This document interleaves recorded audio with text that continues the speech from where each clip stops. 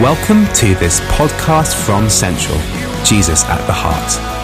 More information is available from www.jesusattheheart.org. We've called the series 87,232. Does anyone know why?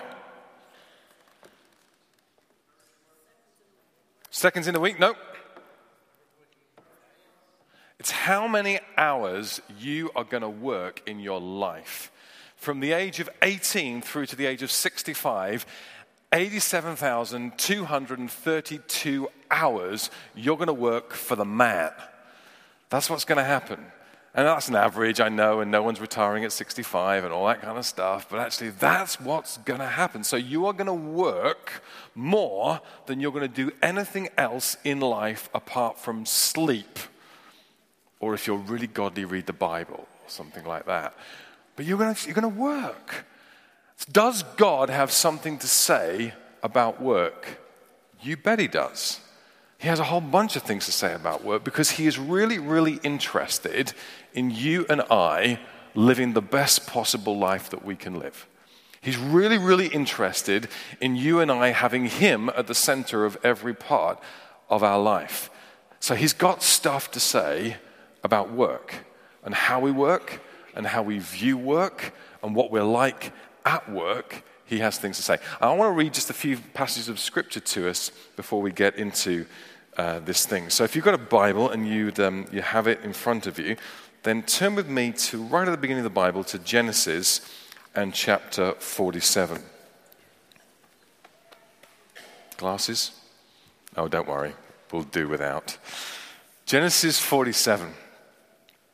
And we read this. This is the story of Joseph. Now, Joseph is probably the best example we have in the scriptures, the longest example we have of someone who works in an influential way in his workplace. And so we have some things that we need to read about Joseph.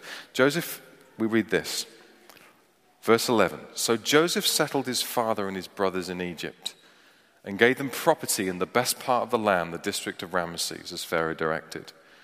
Joseph also provided his father and his brothers and all his father's household with food according to the number of their children. There was no food, however, in the whole region because the famine was severe. Both Egypt and Canaan wasted away because of the famine. Joseph collected all the money that was to be found in Egypt and Canaan in payment for the grain they were buying, and he brought it to Pharaoh's palace. When the money of the people of Egypt and Canaan was gone, all Egypt came to Joseph and said, "Give us food. Why should we die before your eyes? Our money is used up." "Then bring your livestock," said Joseph. "I will sell you food in exchange for your livestock, since your money is gone." So they brought their livestock to Joseph, and he gave them food in exchange for their horses, their sheep, and their goats, their cattle and donkeys. And he brought them them through that year with food in exchange for all their livestock. Now I'm going to read you one other verse in the scriptures, and that's from the book of Ephesians and chapter 2 and verse 10. It says this: "For we are God's workmanship, created in Christ Jesus to do good works which God prepared in advance for us to do." I think God wants you to love your job. And you sit there and go, "Really? I mean, you don't know my job. You don't know what I have to do. You don't know what I have to put up with. You don't know the people I have to work with. You don't know how much it sucks. You don't know how hard I work." Well, I know I only work one day a week, but I have some idea of some of the things. I mean, if you had to work with the people I have to work with, you would know. You have to work with the people I work for, you would know how hard it is to do a job.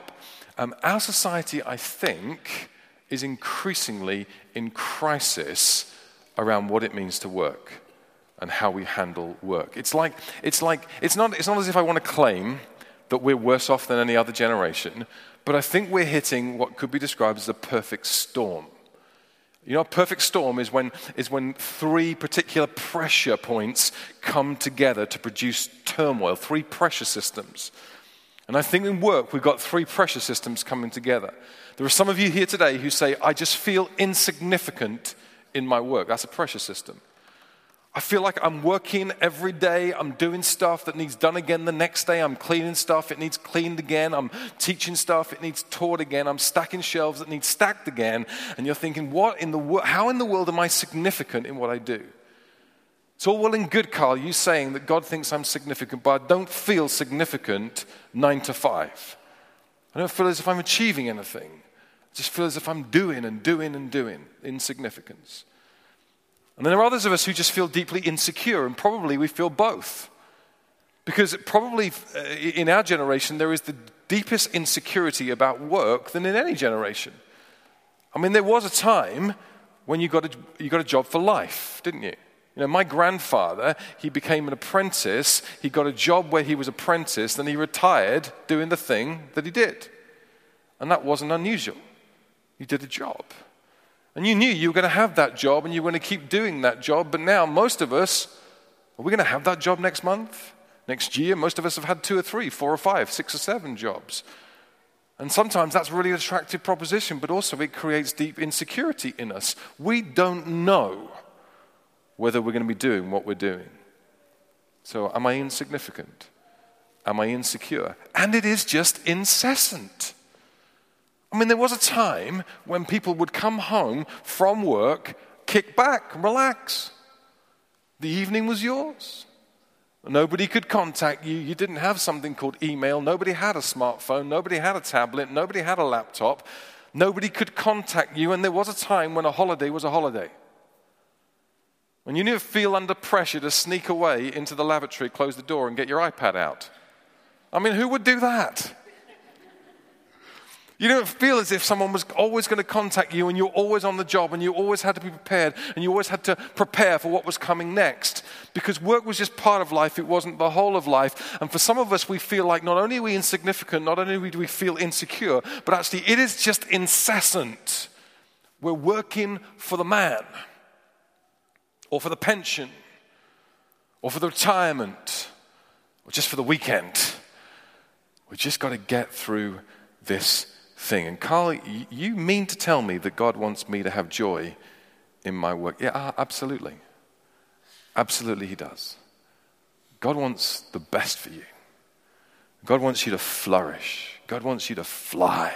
God wants you to love life. God wants you to play your part in life. He's not just trying to drag you down. And that's incredibly countercultural. I mean, even in our language, we talk about the daily grind, don't we? We at TGI Friday. Thank God it's Friday. Tell me why I don't like Mondays. Half of you got no idea what I just did. Tell me why I don't like I don't like Mondays because it's work day. Tell me why I don't like Sundays. This is my work day. It's working 9 to... No, let's not do that. We're just doing the stuff. And it's in our head that we've just got to get through this thing and make it happen. And then how can there be joy in it when it's incessant and it's I feel insecure and I feel as if I'm insignificant. You know what? I would absolutely love for us to reclaim the sacredness and the beauty in the act of work. Whatever you do, whether it's fixing stuff or leading people or teaching children or studying for exams or raising kids or creating art or sculpting sculpture or whatever you do that is productive, I would love us to reestablish and reclaim the sacredness of that thing. See, here's the thing. God's plan, his pleasing, good, perfect will for the best life that you can have involves work. His best life for you, contrary to some of the culture in our world, is not that you can retire as quickly as possible and have the most indulgent, non-worky life and just kick back and relax. That's not his best plan for you. His plan is that you find a rhythm of work and rest that enables you to express who God made you to be. Which doesn't mean that you shouldn't want to retire at some stage and you shouldn't want to have fun and you shouldn't kick back. But God has work at his heart for your life. Principle number one. And all I want to do today is give you some principles and then give you an example in the life of Joseph. Just to tell you where we're going, that's what we're going to do. Principle number one is this. God has work at the heart of his plan for you because you're created in his image. And he has work at the heart of his plan for himself. God works. The first thing that's said about God in the whole of the Bible is that God works. In the beginning, God created the heavens and the earth. He's pretty good at work, and he works hard. And what he did was great because he's able to kick back at the end of each day and go, that's good. And at the end of 6 days, he's able to say, I've worked really hard, and what I've created is very good. I'm going to take a day off and just enjoy everything that I've made. And I made galaxies, and the stars are the work of my fingertips. They're my hobby. I throw them into space and name them. That's what I do. That's my work. That's how I work. That's what I do. And that's really important for us to understand because you and I are the crowning point of God's creation. You're like the pinnacle. You're his best work. And you get created and I get created in his image to reflect his image, to do what he does, and to co-create and to co-work with him. That's what we're told. In Genesis 1 and 2, we're told this, that we get to steward all of creation. It's a great job. We get to name animals, we get to tend the garden, we get to plant, we get to sow, we get to reap, and the fall makes work harder, but work itself is not cursed because work is cooperating and participating in the life of God. God created you in his image to work. Principle number 2. God's best for your life is that you give him glory through your work. God made you, and he wants you to glorify him. He made you with your talents and your gifts and your personality and your interests and your kind of perfect mix of all that kind of stuff. Nobody is like you. All the things that make you you are genetically encoded into you by God. And God wants you to express you through the work that he gives you to do. That verse of scripture in Ephesians chapter 2 verse 10 says this, you are God's workmanship, created in Christ Jesus to do good works which God purposed in advance for you to do. Now that word workmanship is the word in the Greek poma, and it's where we get the word poem from. You are God's masterpiece. You're his piece of art. God didn't give you work just so you can earn money to buy stuff, or just so that you can earn money to survive stuff, or just so that you can earn enough money to retire one day. God gave you work so that you could express your worship to him, that it might be beautiful to him, that you might play your part in God's plan for this world. It's your poem. And here's my play on it. When a creature does what it's created to do, it brings glory to God. So when a bird sings or a bird flies, it brings glory to God. When a flower blooms and you go, wow, it brings glory to God.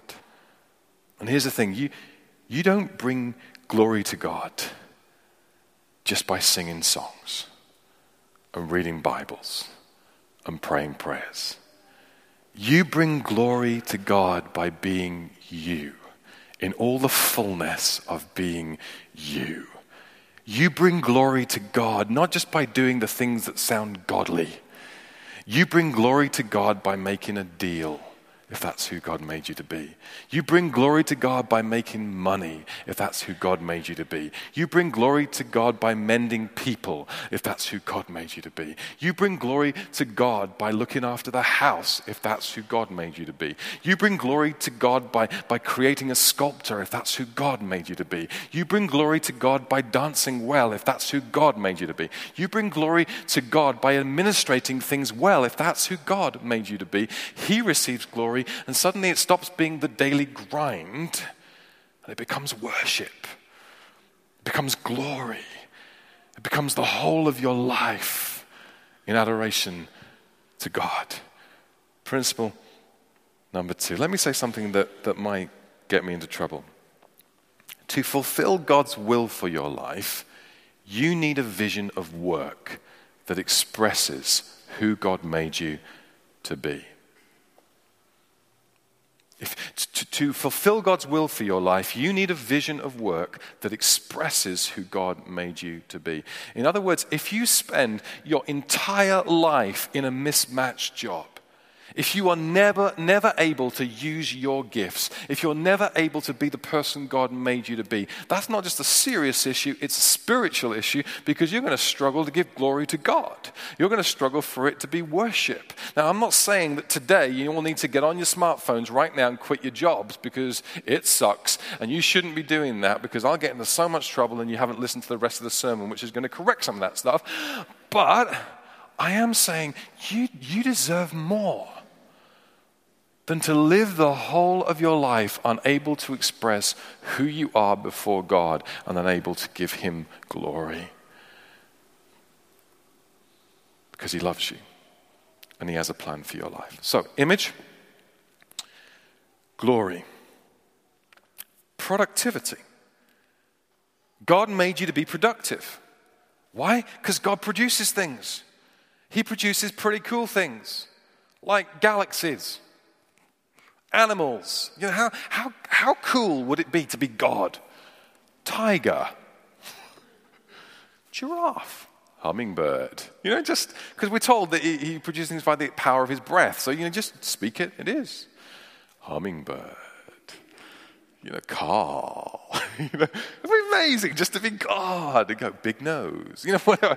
Just to be able to do this kind of stuff and just to move things around. But God is always producing stuff, and He hasn't stopped producing things. And He made you to be creative and productive. That's why you've got opposable thumbs.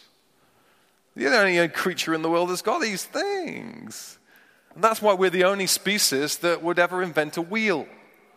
Because we're creative and we're productive and we think, you know what? If we're going to haul those big rocks and stones to make Stonehenge, we better invent the wheel to do that, because we're not going to lug that. It's going to be hard work for us, so we need to find a different way of doing it. And so we find a way to be productive and to be creative. God made you to be productive.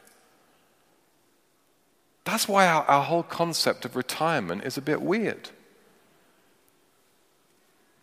Don't you think? That's why the whole idea that there's going to come a day when I work, and get as much money as I can, get a pension, and then I'm just going to kick back and relax and not be... No. It's not just that you're going to rest. It's actually you're going to die. Because you're created to be productive. You have to earn a wage, but you have to participate with what God is doing. You have to use the skills that God has given to you. You're supposed to still give glory to God through what you do. I love my job. My oldest daughter, Lydia, was once asked by her grandfather when she was very little, Lydia, do you love your daddy? Yes, I love my daddy. What does your daddy do? He works. What does your daddy do when he works? He preaches. She's about 4 years of age. Lydia, do you love your mummy? Oh, I love my mummy. Good answer. What does your mummy do? She works. What does she do when she works? She listens to the preacher. If only. Well, to be honest, you're made to be more than just someone who listens, or you're made to be someone who's productive. I love my job. I love that I get to do this thing. I love that I found my fear. I love that I'm doing what God called me to do. And I love that increasingly that's the case. And I love the fact that there are very, very few days in the whole of my working life when I've got out of bed and I put the pillow back on my head and put the duvet on. Oh, I don't want to do it today. I hate it. I'm just going back to bed. I hate my job and I hate my... there's a part of every day that I say that about. You know what I mean, don't you? There are parts of everyone's day you go, I don't want to do that. If I could avoid that, I'd avoid that. I don't want to meet that person or speak to that thing or do this thing or write that essay or whatever it is. But actually, I love my job and I've always loved working. Apart from the paper round I had the worst paper round anyone's ever had. Do you know, I must have been the longest paper round. I got paid so little, it probably cost me more in bicycle tires than what I actually got paid. I hate it. But I've enjoyed, I think I've enjoyed every job I've had. I was in McDonald's flipping burgers. I'm sure they've got a machine for it now, but I was the burger flipper. Cheese on 3 regular. And I didn't enjoy everything about that job, but I enjoyed the feeling that I did that job and I got money for it and I worked hard and I produced something, just burgers, but I produced something. I enjoyed the job when I was a handyman. I did a job one year at the college I was at in the summer, being a handyman. I think the fence I put up fell down. I was absolutely useless, but I liked the kind of manual, get out there and hit things and do stuff. I've loved every job. I love selling jumpers in a shop. I liked that job. I liked working. I liked being productive. I liked being a teacher. I was a teacher. I was the worst teacher ever. I was too nice. Number one rule of being a teacher, don't be nice. If you're nice, they just walk all over you. You've got to be kind of steely about the whole thing. But I love my job, and I have a feeling that I will always work. I don't mean that I don't have a vision of one day kicking back a bit. I don't mean I don't have a vision of walking a dog on the beach with my little 2-bedroom cottage with a log-burning stove that I poke with a poker. Do you know? I don't mean I'm not going to play a bit of golf, but I mean I'm always going to be productive if I possibly can, because that's who God made me to be. And I think, honestly, that's who God made us to be. That's why unemployment is such an issue. It's not about money. It's about how do we produce? How do we work? How do we serve? How do we use the gifts and abilities that God has given to us to make a difference in this world? Productive. How do we be productive? Final principle. Everything is spiritual, and Jesus is Lord of it all. Guys, if you're a believer in Jesus, would you stop compartmentalizing your life? So many Christians do it, don't they? They struggle with the connection between Sunday morning and Monday morning. Sunday morning, you sing the songs, pray the prayers, read the Bible, listen to the preacher, behave yourself, look smart-ish. Monday, you just become a different person, different values, the way you speak, the way you think, and it's not because you're a bad person. It's just that you've somehow disconnected the two things. This is church, this is work, this is this world, this is that world, and that's not the way in which we're supposed to roll. Everything is spiritual. Do you know what really, really, really hacks me off? The concept that's often peddled around, that if I get really spiritual, if I really, really, really get spiritual, if I lay it all on the altar, God is going to take me out of that well-paid creative job or that influential role teaching kids, and he's going to send me to Africa to translate the Bible or something. That really hacks me off. Even worse than that, if I get really, really, really spiritual, I might one day end up working for Central. Really? Really? There's only a few of us that God calls to do that. Everyone else just gets to run with the dreams that God's placed in their hearts and their lives.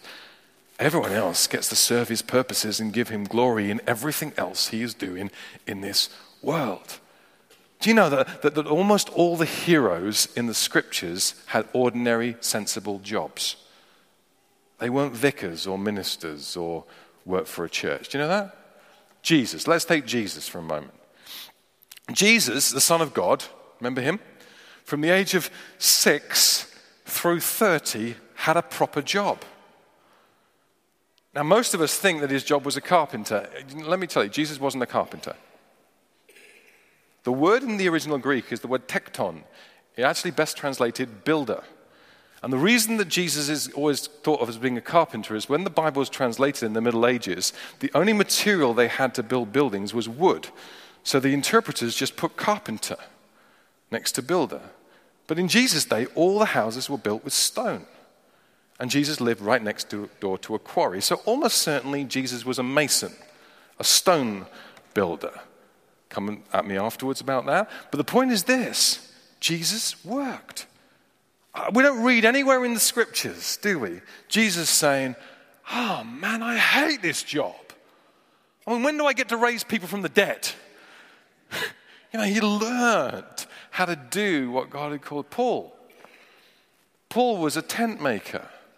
Now, we're told that Paul was given money out of generosity because of his ministry and because of the way he served, and that was perfectly acceptable, and he asked people to do that. But also, he said, I'm going to provide for myself as well. I'm going to make tents so that I'm not completely reliant upon the people of God for my money.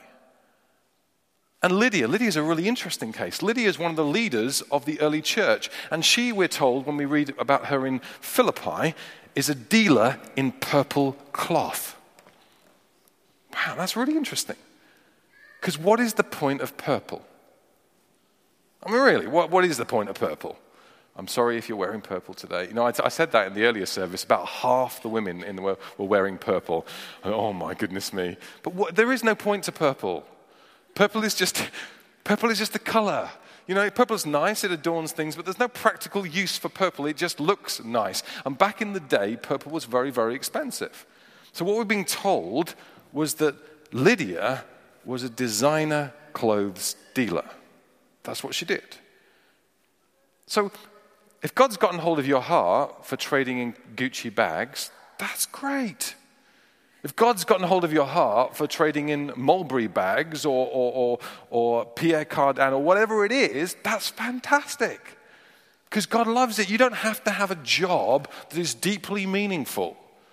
I grew up in a generation where, if you were a Christian, you ought to be a doctor, a nurse, a missionary, or a minister. And if you dealt with any of the other stuff, you didn't tell anybody else, because lawyers, accountants, well, unless they served in the church, that was okay. But you didn't have other jobs. Businessmen and women, well, we didn't talk about that, because they were clearly dodgy, and you never get to anywhere decent in life without treading on a few people, and that really wasn't good. And so therefore, you just didn't talk about those kind of jobs. And it's a piece of nonsense, because God made you, and he wants to glorify himself through you. And he wants you to serve his purposes, and he wants you to have joy in your job. Principles. Done. I want you to give you, very, very quickly, because I've spoken far too long, I want you to give you a little model of the life of Joseph. And I want to give you 4 things. We haven't got a lot of time, but I want to give you 4 things that are true in the life of Joseph that will help you, when you find that role that God has for you, will help you work well and honor him in your place of work. Okay? So the backstory is this. Joseph, you'll know it. The backstory is Joseph gets sold into slavery by his brothers because he's arrogant. And when he gets to Potiphar's house, he doesn't make any mistake. He just gets framed, and he ends up in prison. And in prison, he has these dreams. He's got this ability to interpret dreams, and he's able to interpret people's dreams. And eventually, he gets out of prison, and he is interpreting Pharaoh's dreams, the most important person in the nation. And suddenly, Pharaoh says, well, the dream that I've been given is so important, I need someone to administer my kingdom, and you're the man. See, that's like 7 chapters of scripture in 15 seconds. You are the man. And Joseph becomes like the prime minister of Egypt. And the passage of scripture we read was a passage of scripture when Egypt is going through 7 years of plenty and then 7 years of famine. And Joseph is able to administer this stuff because he's at the center of God's will, the place of God's choosing, and he's using his gifts to glorify God. 4 things I want you to notice. In your workplace, and probably, here's the thing, before you run off to change your job and say, well, I'm not giving glory to God and it's really hard, probably God has you exactly where he wants you. Probably. Probably right now, God has you exactly where you want. You're either in the sweet spot or he's training you up so you might get into the sweet spot. So don't you rush off onto your smartphone and quit your job because you need to give glory to God. You hang in there. First thing is this. You need a plan. You need a plan. You need a dream. You need a vision of what God is calling you to. You need a vision of what God is asking you to move into. You need a strategy and you need a plan if you're ever going to work according to the purposes of God. What am I for? How am I going to get to what I'm for? If you're young, you're starting out in work, how am I going to get to the person that God wants me to be so I can serve his purposes? What do I need to read? What do I need to listen to? Who do I need to hang out with? How do I need to persevere? How do I need to grow in who I am? You're going to need patience, because that vision is going to bring tension into your life.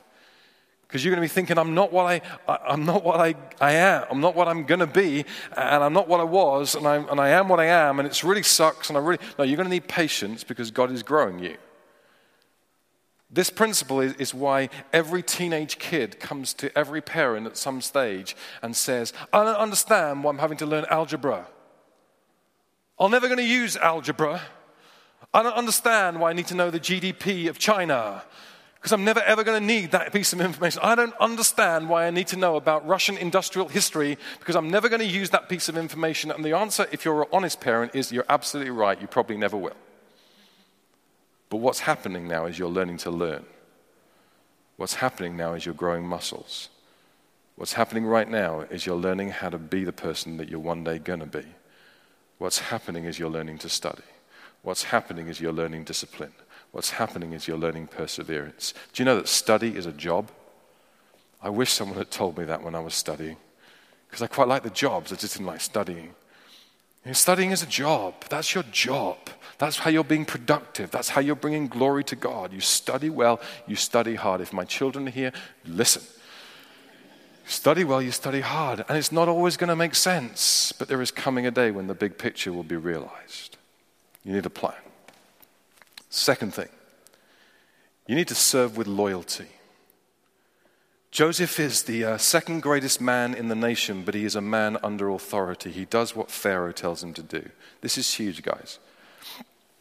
In a nation where we have a pretty poor attitude towards authority and leadership, this is really, really important. You want to bring glory to God through your work. You want to enjoy life. You need to learn to submit. You need to learn to speak well of those in authority over you. And you need to learn to serve them. And you need to learn to do it with excellence and enthusiasm, even when they are incompetent and they suck. Because it's about honor. And sometimes the guy or the girl that you're serving under will be incompetent and difficult, and there'll be a personality clash, and she won't like you and you won't like them. But Paul writes about this. He says in Colossians chapter 3, verse 23, when he's speaking to slaves, he says, work as if you are working for the Lord. Work as if you're working. That changes everything, doesn't it? Suddenly, if Jesus is in the room, it changes everything. You're not working for the man, you're working for the man. And suddenly you work with enthusiasm and excellence even when you're doing a menial task, because actually you're doing the washing up for Jesus. And you're cleaning up the kids' room for Jesus. And you're doing that menial task that you shouldn't be doing, but you're doing it for Jesus. You're not doing it to satisfy the person who's asked you to do it. And you're typing the thing for the fourth time and you're doing it for Jesus. And suddenly that changes the whole character of what you're doing. And remember this, the person that is leading you, that you're finding really difficult, they're dealing with the same perfect storm that you're dealing with. They're broken as well. They're struggling as well. They're struggling with insecurity because they don't know if their job's going to be there for life. They're struggling with, is this actually making any difference, what I'm doing? They're just struggling. It's incessant for them. If it's incessant for you, it's incessant for them. You can believe the pressure they're under. So why don't you speak well of them? Why don't you encourage them? Why don't you pray for them? Why don't you tell them when you can with integrity that they're doing a good job? Secondly, be loyal and serve. Thirdly, what we learn from Joseph is this. You lead when you lead with integrity. If you ever get a chance to lead in life, and most of you will in some way or other, you'll lead somebody, then you have to lead with integrity. Joseph had all the power and authority and all the keys in Egypt. But it doesn't appear as if he had an offshore fund or a dodgy expense account. And what seemed to happen is people came with open hands and completely vulnerable because they were starving, and he dealt with them with integrity. You do the same. That word integrity is really important. It means wholeness. It means intactness. It means singular heart, singular mind. What it means is that you're exactly the same person wherever you are and whatever situation you're in. You're not different. You're not dealing with Jesus in worship on Sunday in a different way that you're dealing with your colleagues on Tuesday afternoon. You're just you. You're the same when you're listening to the boss or whether you're listening to the person in your organization who can do the least for you. You're exactly the same. You have complete integrity. Whether the boss is looking over your shoulder or not looking over your shoulder, you're not on Facebook because you're doing your job. And you're doing it in your time, not their time. And you work and you lead with absolute integrity. Final thought. If you're going to find yourself at the center of God's plan for your place of work with creativity. Genesis 47 is this story of Joseph having to come up with a new plan. I mean, he's got all these 7 years of plenty, and then he's got all this grain, and it's stored, and people come with all their money, and they buy the grain. I'm absolutely certain that Joseph hadn't planned for this. He just thought, I'm going to have people come, they're going to have to buy grain, there'll be grain for them to buy. And then they come and say, we've used all our money up, and we're still starving, and then they come with their livestock. He said, we used our livestock up. So Joseph has to have a different plan. He has to be creative around the plan if it's going to work.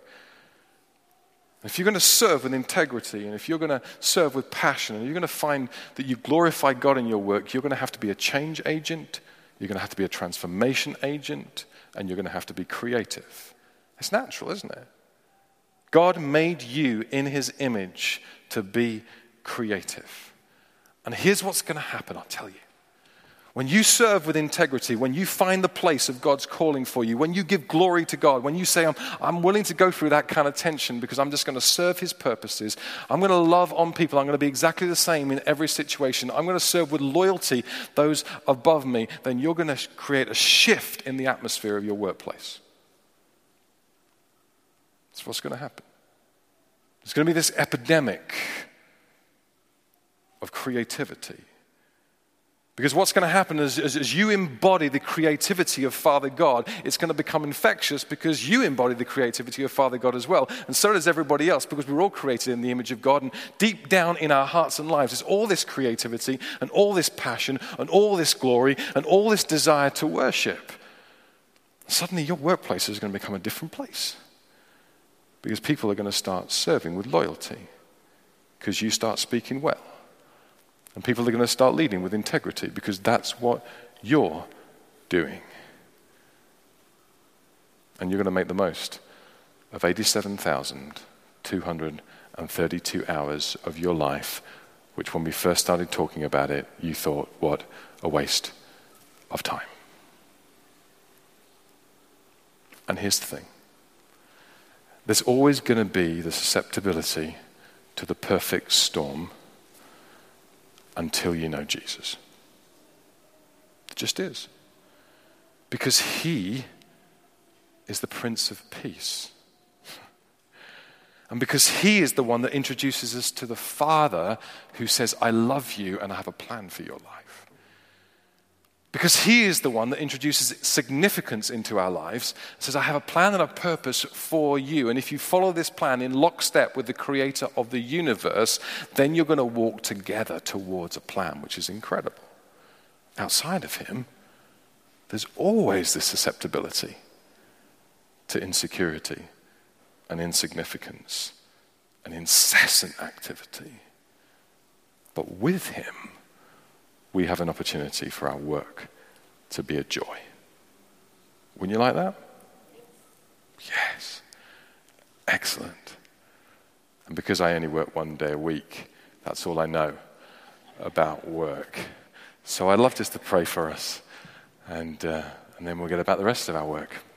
And some of you can go and quit your jobs and change your jobs and go and do a day's work or whatever. Let's pray. Father, we love you. We love how practical you are. We love the fact that you're interested in every part of our life. We love that you don't compartmentalize our lives. We love that you created us with passion and purpose. And we love that you have a plan for our life. And we ask, Father, that as we tease these thoughts and ideas around, and as your Holy Spirit prompts ideas in us, that we would be moving towards a place when we can say, we're in the place of God's choosing, We're using the gifts that God has given. We're bringing glory to him, and we have joy in our work. I ask this in Jesus' name.